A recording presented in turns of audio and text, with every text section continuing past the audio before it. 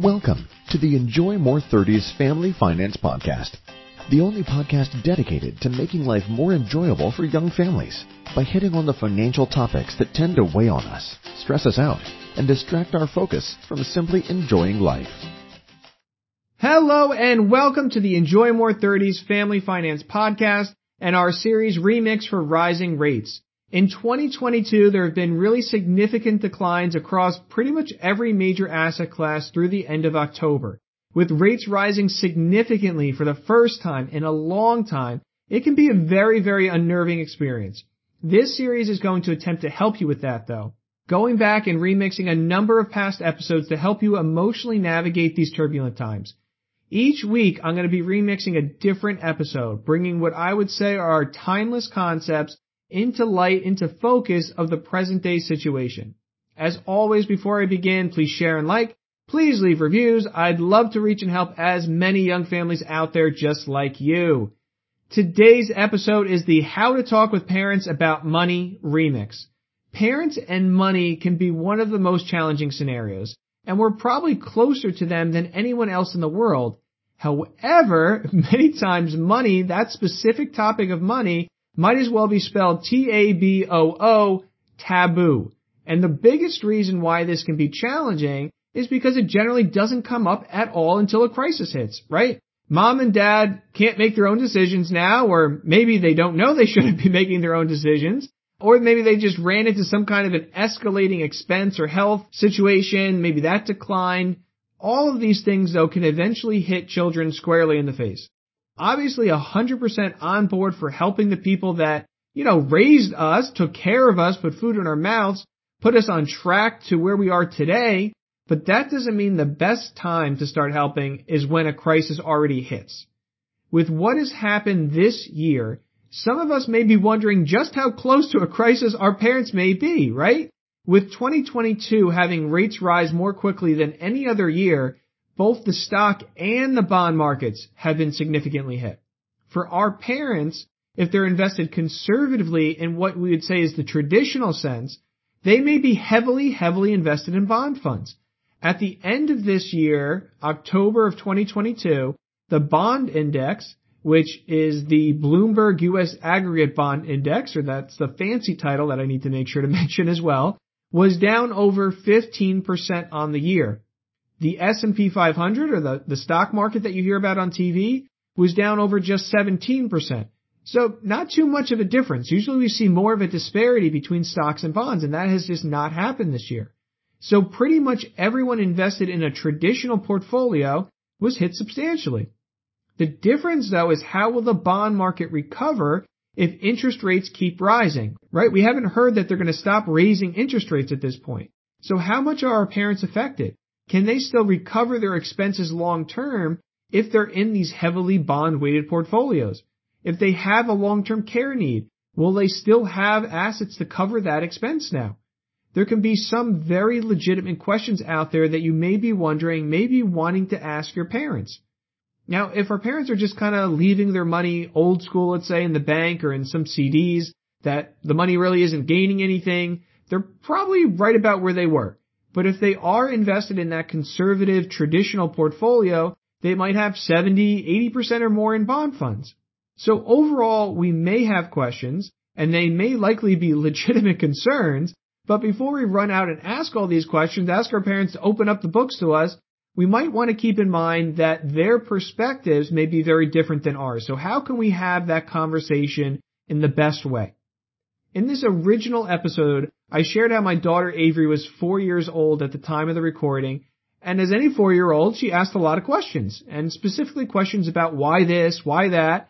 She really hasn't stopped now that she's 6, but nonetheless, why the sky is blue maybe, why can't we eat chocolate every day, why does green mean go and red mean stop? I thought that was a pretty good one in particular. But, children have this completely different lens on the world, and it's just so fascinating that they can look at things in a different light. And at the same time, it also makes answering their questions sometimes somewhat difficult because they have that different, innocent perspective. So like when I read David and Goliath to Avery, a story that, everybody knows, David hits Goliath with the rock, Avery asked, why did David hit him? This is supposed to be the crowning achievement where David triumphs over evil, and all Avery could see was that David got angry and hit somebody else with a rock. So aren't we not supposed to hit people, Daddy? Those are the kind of questions. And that caught me off guard a little bit. Do I condone violence? If they deserve it, it's okay. So, my answer was something to the effect of, you shouldn't probably hit people, Avery. You're right. David was frustrated, and I think they probably talked it out afterwards, kind of a thing. So, right, wrong, or indifferent, that's where I went. But for our parents, what we need to remember in light of this kind of a story is it's not just kids who have a different perspective. Our parents came from a different generation as well. They have a different perspective from us. They're a different generation. They probably don't use Venmo. They're probably not big on emojis. There are differences between us and our parents. So the best way we found in bridging this gap is just starting a conversation.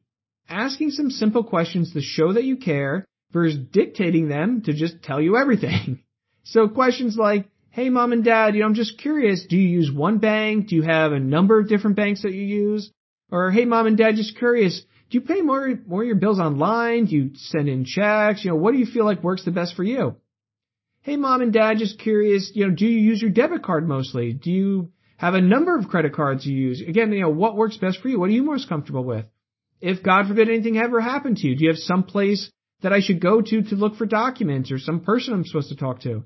Hey, Mom, Dad, just curious, do you have medical coverage at this stage when you're retired? I get mine through work, but do you still have coverage? Do you know what it covers and what it doesn't? And, maybe most importantly, and where we are today, hey, Mom and Dad, just curious, how did you know that you could retire? How do you know how long your money is going to last? Do you have an advisor or somebody that does projections for you to help you with this? And so this last one, again, is especially poignant for purposes of today. You might add on here, if interest rates keep rising, Mom and Dad, did you ask your advisor how this might affect your portfolio? Did you ask if there are other ways to manage risk in addition to bonds that you might be more familiar with? Now, without knowing their situation, I have absolutely no way of knowing what would be appropriate for your parents or for you or for anyone's time horizon or goals, but there are more and more products coming out that approach risk in different ways. You may come across terms such as buffered annuities or buffered ETFs, for example. Again, no idea if this would be appropriate for you, for your parents, for any individual investor without knowing their full situation, but it's just an example of products that manage risk in different ways without the use of bonds altogether in the example of the buffered products.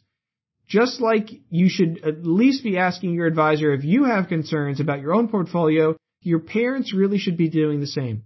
So start a conversation, show you care, ask some simple questions to try to ensure that their continued well-being is where it needs to be despite what has happened so far in 2022.